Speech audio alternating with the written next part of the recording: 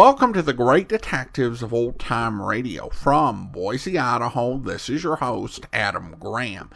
If you have a comment, email it to me, box13@greatdetectives.net. Follow us on Twitter at Radio Detectives, and check us out on Instagram, instagram.com/greatdetectives. Also, to be sure you never miss an episode of the podcast, I encourage you to subscribe with your favorite podcast software, whether it's Overcast, Good Pods, or the Amazon Music app at amazon.com/OTR Detectives. Today's program is brought to you in part by the financial support of our listeners. You can support the show on a one-time basis by mailing a donation to Adam Graham, P.O. Box 15913, P.O. Box 15913, Boise, Idaho 83715. You can also become one of our ongoing Patreon supporters for as little as $2 per month. Just go over to patreon.greatdetectives.net. And I want to thank Greg, who became our latest Patreon supporter at the Shamus level of $4 or more per month. Thanks so much for your support, Greg. Now it's time for this week's episode of Tales of the Texas Rangers. The original air date, March the 9th, 1952, and the title is Dream Farm.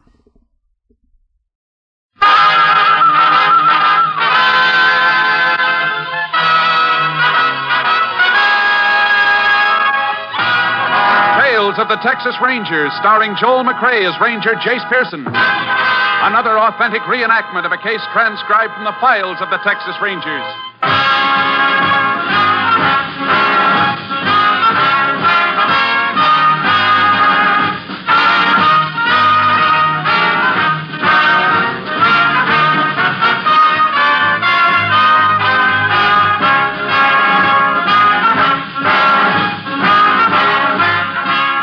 Names, dates, and places in the following story are fictitious for obvious reasons. The events themselves are a matter of record.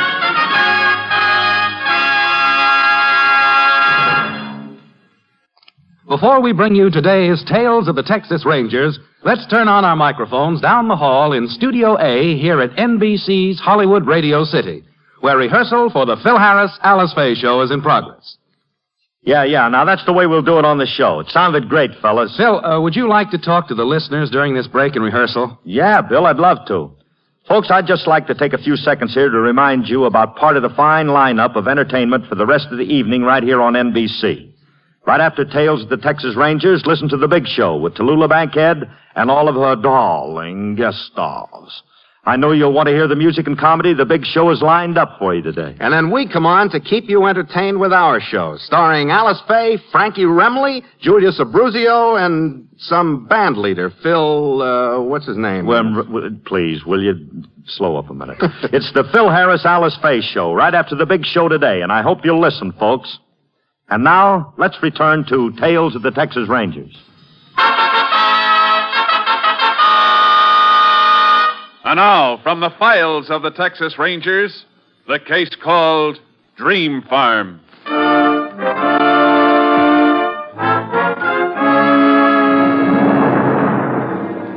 It is 7:40 p.m., June 12th, 1941.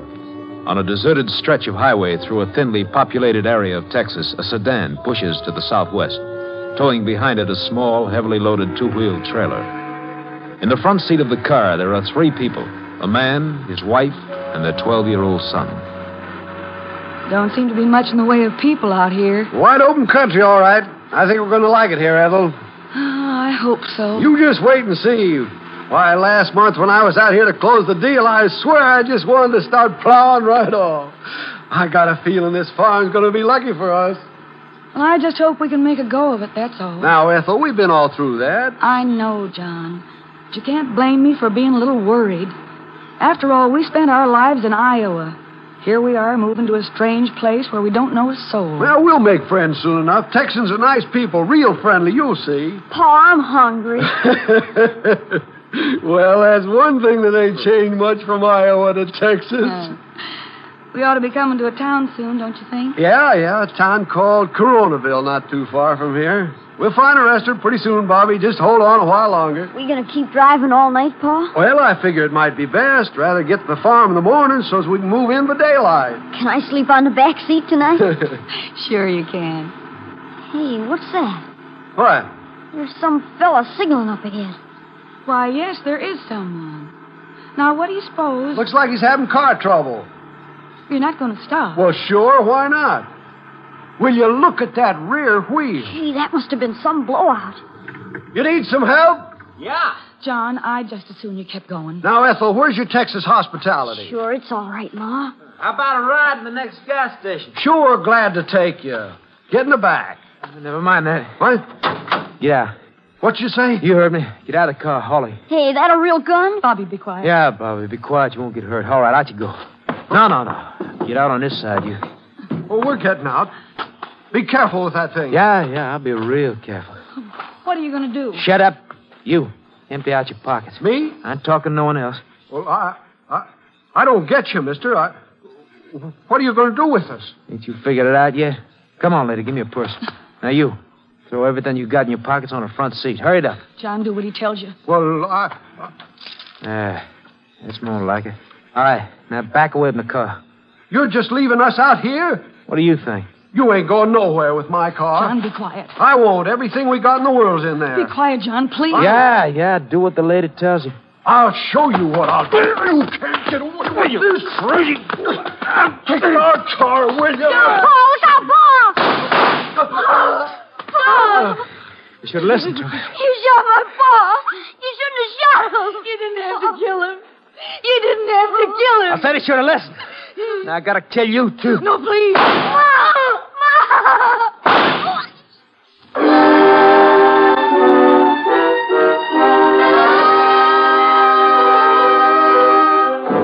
At 1:20 the following morning, the three bodies were discovered by a state highway patrolman. The two adults were dead, but the boy, although unconscious, was still alive. He was rushed to the hospital in Coronaville, and Sheriff King of Corona County was notified. The sheriff requested aid from the Texas Rangers. Ranger Jace Pearson was assigned. That you, Jace? Yes, Sheriff. Oh, I don't mind telling you, I'm glad to see you. It's a bad one. Yeah, I heard. Where are they? Oh, come on, I'll show you. JP been out yet? Yeah, he ought to be along soon. Well, there they are, Jace. Not very pretty. No, never is. You been over the area yet? Yeah, didn't find much. Went over the car for prints. Looks like there might be a couple of good ones there. Well, our lab crew will be out pretty soon. They'll check them. Hold your flash on the body, Sheriff. I want to have a look. How's that? Okay. Powder burns on the clothing. He was shot from pretty close up. Yeah, same with the woman, Jace. The boy, too. You talked to him yet? The boy? Last I heard, he was still unconscious. Is he going to be all right? That's hard to tell yet. Doc says he may come through okay. It's a tough break for the kid. These his folks? Yeah, I reckon they are. Aren't you sure? Not exactly. Hospital found this wallet in the boy's pocket, but these two had nothing on them. No papers, driver's license, nothing. No money either, I suppose. Yeah, that's right. Let's see what you got from the kid. A library card from Clinton, Iowa, made out to Robert Elwood. And here's a card from the Boy Scouts, Troop 47, Clinton, Iowa, made out to Robert Elwood. I already notified the Clinton police, Jace. They're trying to find out if the boy was traveling with his folks. What about this car, Sheriff? I noticed it's got Texas plates. Yeah, it's on the hot car list. Stolen night before last in Rhineville. Killer could have taken their car when this one broke down. Rhineville, you said? Mm-hmm. Up north. Figured the killer's heading south, Jace? Up to this point, he was. I think I'll go into town, Sheriff. The boy's conscious. I want to talk to him. I'd like to talk to him myself. I'll go along.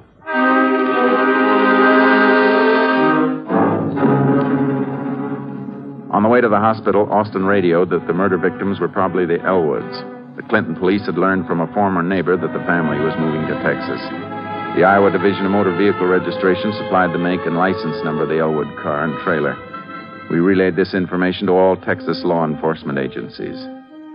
It was 3:40 a.m. when the sheriff and I arrived at the hospital.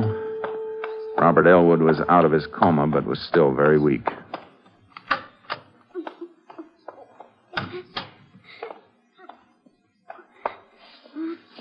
Robert, we want to ask you some questions. This is Sheriff King, and I'm Ranger Pearson.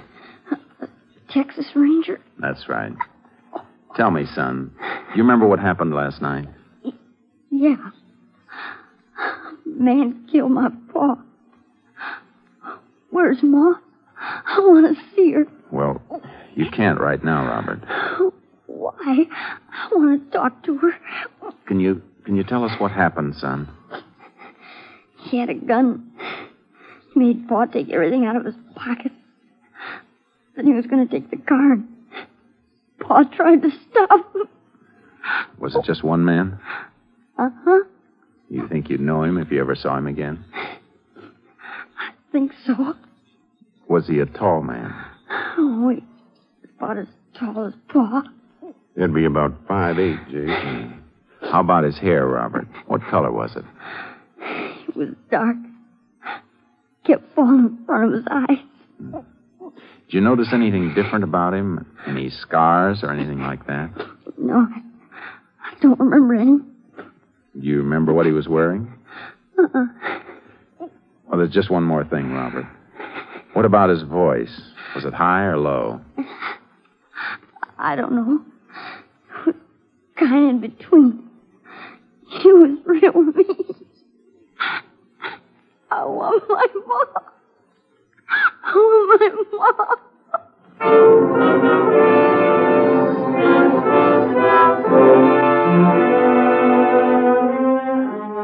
I reported Robert Elwood's description of the killer to headquarters and then turned in for some sleep. 2 hours later, a phone call from Austin woke me up.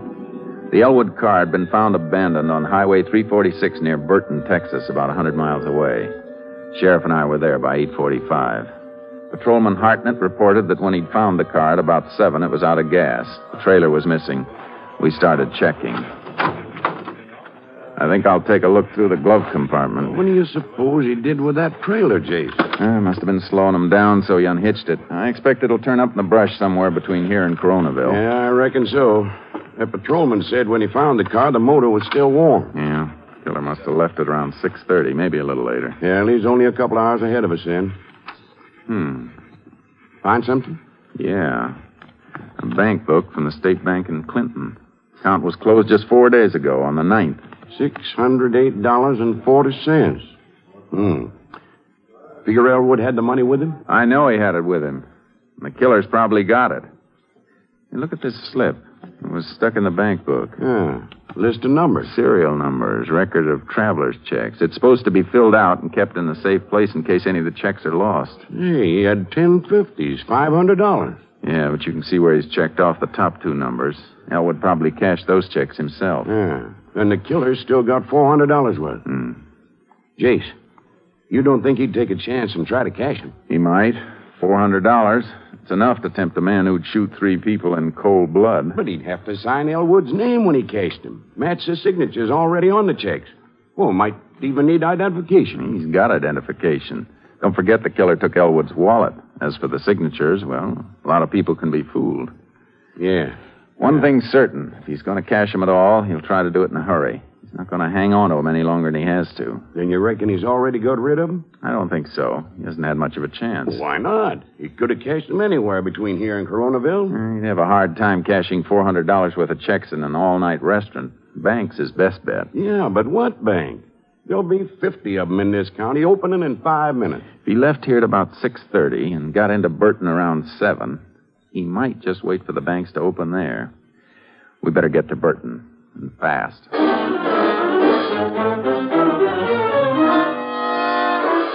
There were 2 banks in Burton. At approximately 9:10, I dropped the sheriff at the Burton National and headed for the Burton Loan and Savings Bank a block away. The cashier there told me the checks hadn't come in, so I left instructions for him to contact me if any turned up. And I went back to the Burton National for the sheriff. Sheriff? Hey, Chase, come here. Find anything? I sure did. That was a mighty good hunch you had. The checks turn up? Cashier's getting them for me now. She says a fella came in at 9 o'clock as soon as the door opened. He had the checks, all right, all $400 worth. Could she give you a description of the man? Description? She knows him. Fella named Al Walker. Says we can find him at the sales barn a couple of blocks away.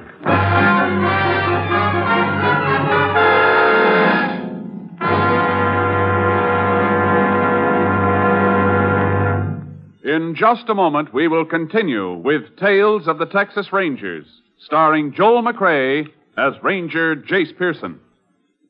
Every minute of every day, someone, somewhere calls on the Red Cross for help. Last July, the nation's most devastating flood since 1937 smashed through 4 Midwestern states. Property damage in Kansas and Missouri alone exceeded $1 billion. Tens of thousands were made homeless.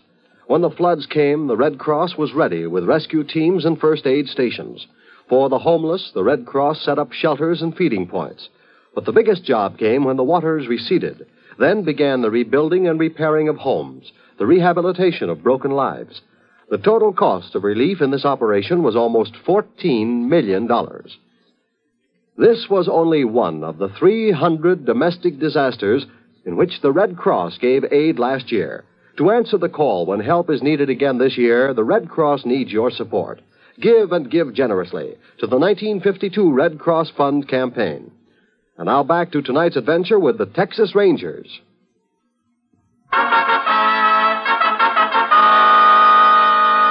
We continue now with Tales of the Texas Rangers and our authentic story, Dream Farm.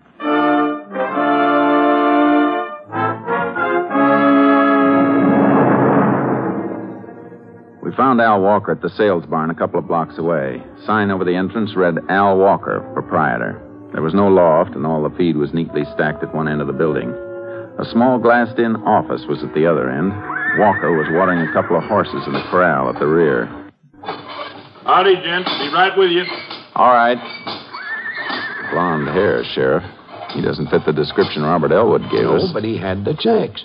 And he was in an all-fired hurry to cash them. Might be best not to mention the killing, Sheriff. Well, that's what I was thinking. Now then, gents. You're Al Walker? It's me, all right. Can I help you? You can answer some questions. All right. This is Sheriff King. I'm Ranger Pearson. Oh, right pleased to meet you. Come on in the office, gents. What kind of questions? You cashed some traveler's checks at the Burton National Bank a little while ago. Yeah, that's right. $400 worth. Something wrong?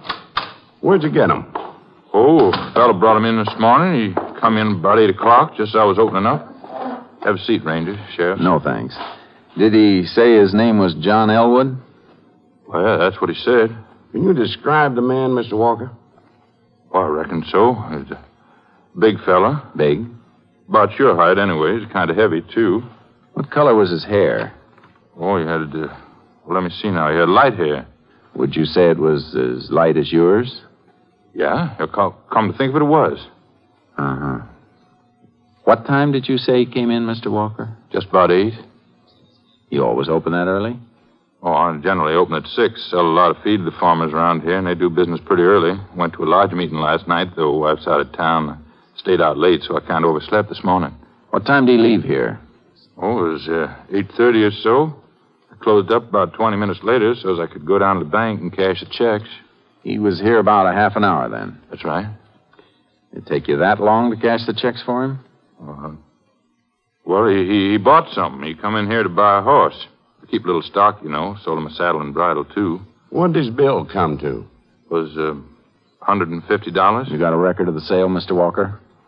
Why, no. As a matter of fact, I didn't have time to enter it in my book. What about the rest of the checks? Well, after he paid me for the stuff he bought, he asked me to cash them other checks. I give him $250 in cash. You had that much cash at 8 o'clock in the morning? No, I always keep a few $100s overnight on account of opening up before the bank does. Mr. Walker, did he sign those checks in front of you? Why, well, sure. He signed them in front of me. Uh-huh. Let me see the checks, Sheriff. Yeah. Here you are, Jace. See the 2 signatures on this check, Mr. Walker? Yeah? They don't match very well. They don't? What's wrong with them? Well, take a look. You see the difference here and here? Well, they look all right to me. I couldn't tell the difference. You mean it ain't his right signature? The checks were stolen, Mr. Walker. This isn't John Elwood's signature at all. Stolen? How tall did you say that fellow was? What? Oh, he was a big fella. Well, how big? I don't know. He's 6 feet, maybe taller. You mean these checks are no good? I ain't going to lose my $400, am I? Reckon you will unless we catch up to the fellow who's got it. What color hair did you say he had? It was light-colored, blonde. How was I to know they were stolen? You should have checked the signatures. He did sign them in front of you, you said. Well, yeah, sure he did. Oh, excuse me, Ranger. Hello, Walkers. What? Oh, yeah. Yeah, he's here. Just a minute. It's for you, Ranger. Pearson speaking. What time did they come in? All right, we'll be right over. Thanks. Mr. Walker, we'll have to pick up our conversation a little later. You stick around. Well, sure, I ain't going nowhere. Come on, Sheriff. What's up, Jace? It was a highway patrol. Austin identified a fingerprint from the car found at the scene of the killing. Yeah? Whose was it? A fellow named Sam Bradley. I got his mug shots at the patrol office.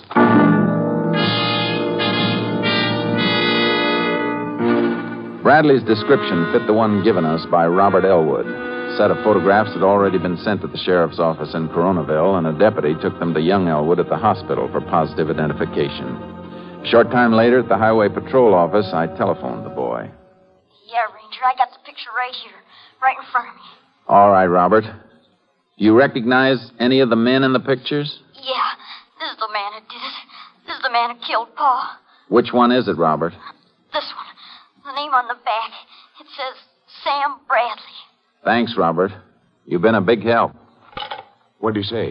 It's Bradley, all right. The boy picked his picture out of half a dozen the deputy brought up to the hospital. Well, that settles it then, but what about Walker? The description he gave us sure doesn't fit Bradley. In case you know he was lying. Yeah, but I can't figure out why. His only stake in this is $400 worth of traveler's checks. He tried to cash them openly, so it's a cinch he figured they wouldn't bounce. I don't think he knew they were stolen. Maybe not, Jace, but he knew the man who gave him the checks wasn't John Elwood. Now, why'd he lie about that? Just as puzzled as you are. Come on. Well, where you going now, Jace? Out to Walker's. I still want a written statement from him. Going to bring him back here? Uh-huh. Well, I reckon I'll mosey around town in the meantime. Maybe I can find someone who saw Bradley go into Walker's barn. Good idea. I'll meet you back here. I want to see if Walker's going to stick to his story.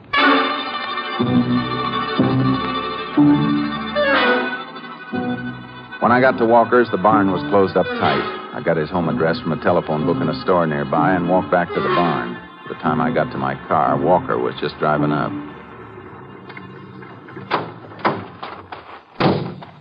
Walker? Yeah? I thought I told you to stick around. Where you been? Well, no place, Ranger. I had to make a delivery. In your car? Not much room there to haul feed. Oh, it was just a sack of oats, that's all.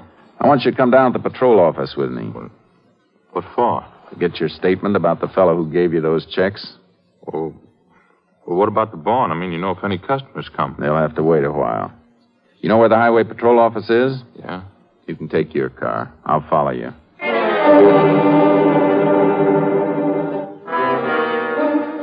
At the station, Walker's story began to change slightly. His statement said that the man who cashed the checks was about 5 feet 10 inches tall. Earlier, he'd told us that the man was over 6 feet. It was 12 noon when the stenographer completed typing the statement, and I took it into Walker to sign.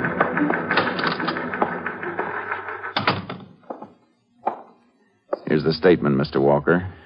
You sure you don't want to make any changes before you sign it? No, I've been telling you the truth, Ranger. Uh-huh. Oh, one more thing. Before you sign it, I want to show you some pictures. Pictures? Yeah. Look at them carefully, Mr. Walker. Here are pictures of 3 men. Was one of these the man who cashed the checks? No. No, it wasn't any of these fellas. How about this one? Could he be the man? No. The fellow who cashed the checks was an altogether different kind of man. This ain't him. Mr. Walker, this man's already been identified by one person as the man who killed John Elwood and his wife. What'd you say, Ranger? Elwood was the man the checks belonged to. He was killed last night. Killed? First stealing, now killing. You didn't say nothing before about a murder. 2 murders. This man Bradley killed 2 people and wounded a 12-year-old boy. He stole 2 cars that we know of. Well, I didn't know about all them things. Uh-huh. What about the picture? Is this the man who cashed the checks? No, that ain't him. I'm sure it ain't. All right, Mr. Walker. Sign the statement.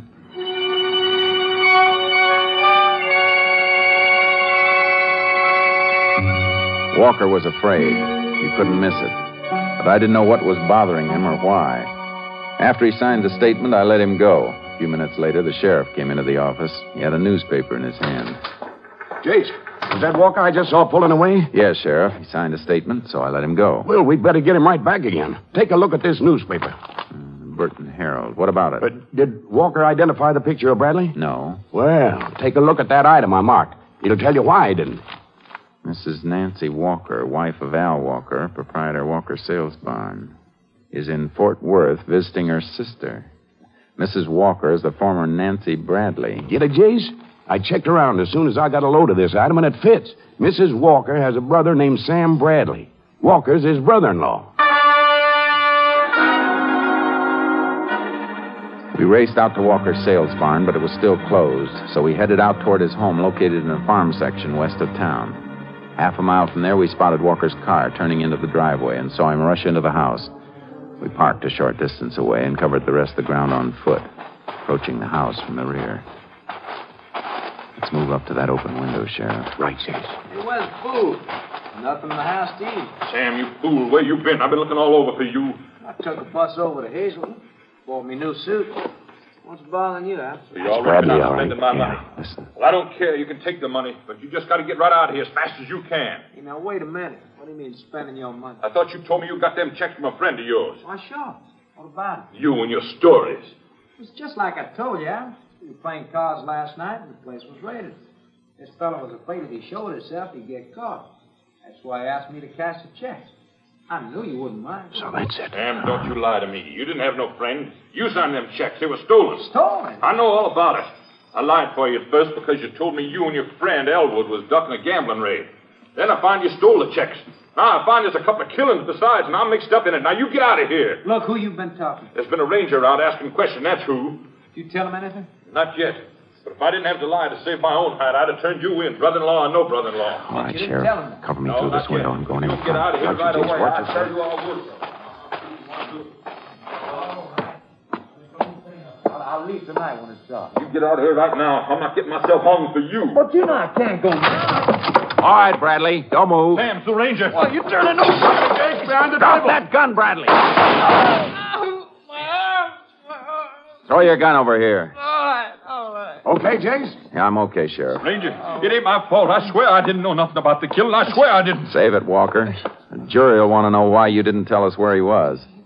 Come on, get up, Bradley. You better have some of that $400 left for a good lawyer. You'll need one.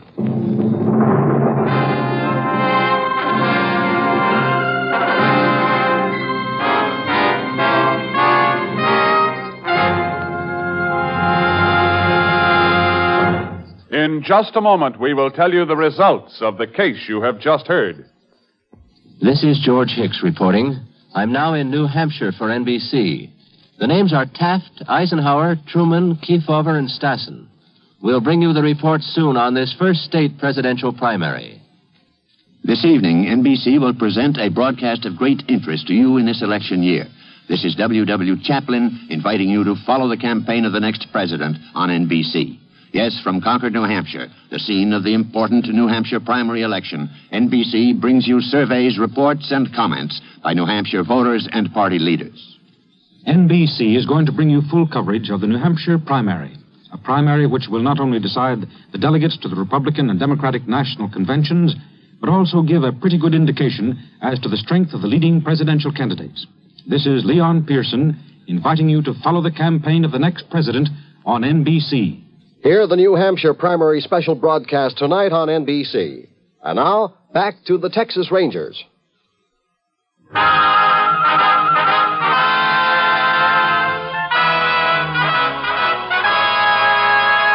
And now, here are the results of the case you have just heard. For harboring a fugitive from justice, Al Walker received a 5-year suspended sentence. Sam Bradley was identified by Robert Elwood as the man who shot and killed John and Ethel Elwood. Ballistics confirmed that Bradley's gun was the murder weapon. He was convicted of murder in the first degree, and on August 4th, 1942, was electrocuted at Huntsville Penitentiary. Next week, Joel McRae in another authentic reenactment of a case from the files of the Texas Rangers.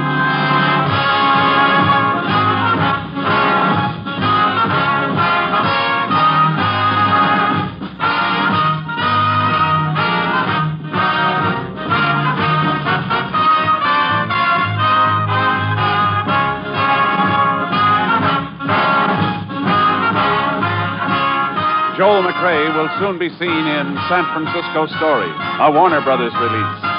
The part of Robert Elwood was played by Richard Beals. Ethel and John Elwood were Barbara Luddy and Tom Tully.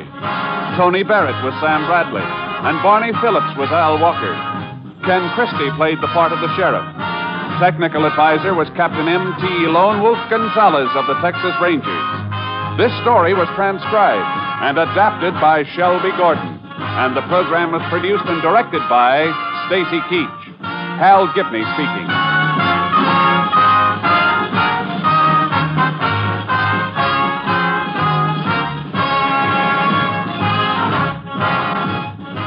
Next, The Big Show brings you 90 minutes of drama, comedy, and music on NBC.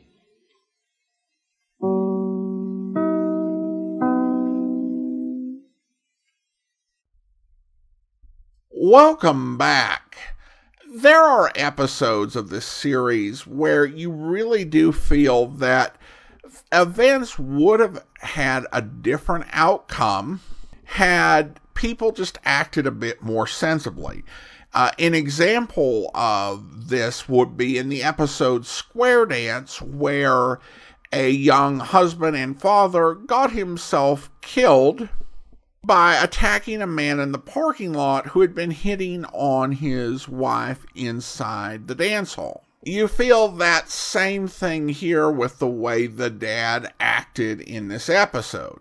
He just panicked, took on an armed man, and got himself and his wife killed, and left his son an orphan, as well as him getting injured and being traumatized by the whole thing. Though the prospect of the family being abandoned in the middle of nowhere probably didn't help the dad's judgment that much. Now, there are certain aspects of the case which are fictionalized and certain that are based on real reports. And I kind of wonder whether the way some of these characters are portrayed is based on the actual police investigation details, or if it's just something the writer invented. In this case, the dad is portrayed as a very specific type of character. He moves his entire family to Texas, even though his wife's really not comfortable with the move. He then stops for the stranded motorist, even though his wife doesn't think it's a good idea. And then he tries to take on an armed man, even though his wife and everyone else is not really comfortable with him doing it. And you get a picture of the dad as someone who takes unnecessary risk despite the better judgment of others, and can be a little bit impulsive and impetuous, much to the cost of everyone around him. Now, if that wasn't how he was, and I was a family member and I recognized the events of this episode, I would be annoyed. And even if it was true, I would probably not be happy, because there were other aspects to his character that really are not captured in that, and that's probably not the way his family would want him remembered. But whether this is how he really was, what his real personality was, or whether this was something that was just put together to give the story a sense of realism and like these are real people in this story, this is probably where the fictionalization comes in. And you change enough details so that it can't be identified easily to any one incident.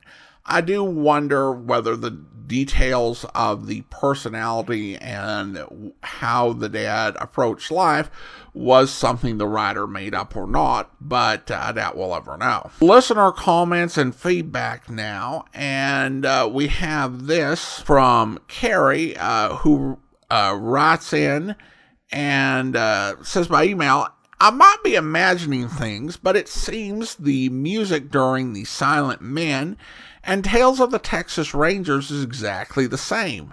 Is it? Thanks so much for the question. In the 1950s, as television started to make more money than radio, networks had to find ways to save money.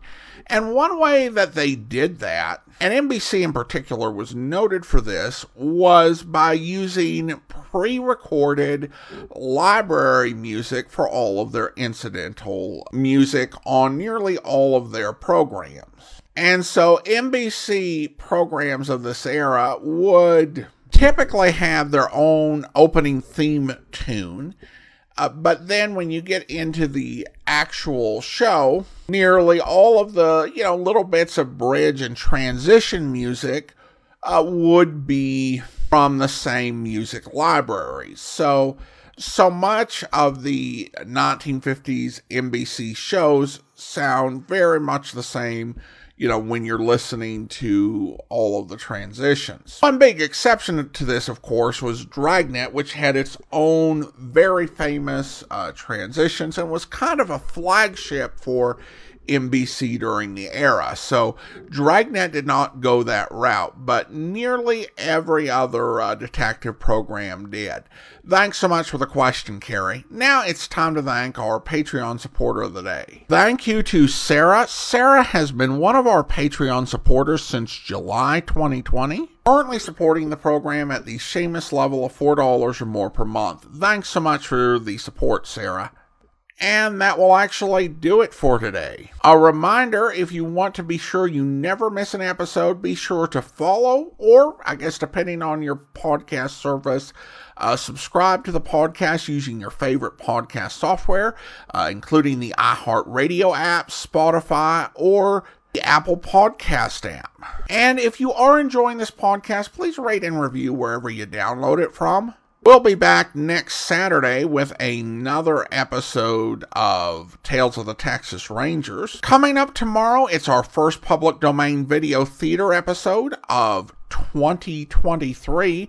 You can watch it over on videotheater.greatdetectives.net or on our YouTube channel. But join us back here on Monday for the adventures of Sam Spade, where... By the way, you're new here, aren't you? What's your name? Sam. Sam? That's nice. Turn to the left outside the gate, Sam, and drive straight out to the shore road. Well, if I can just... Hey, I just turned that little key. Look, Ma, I'm driving.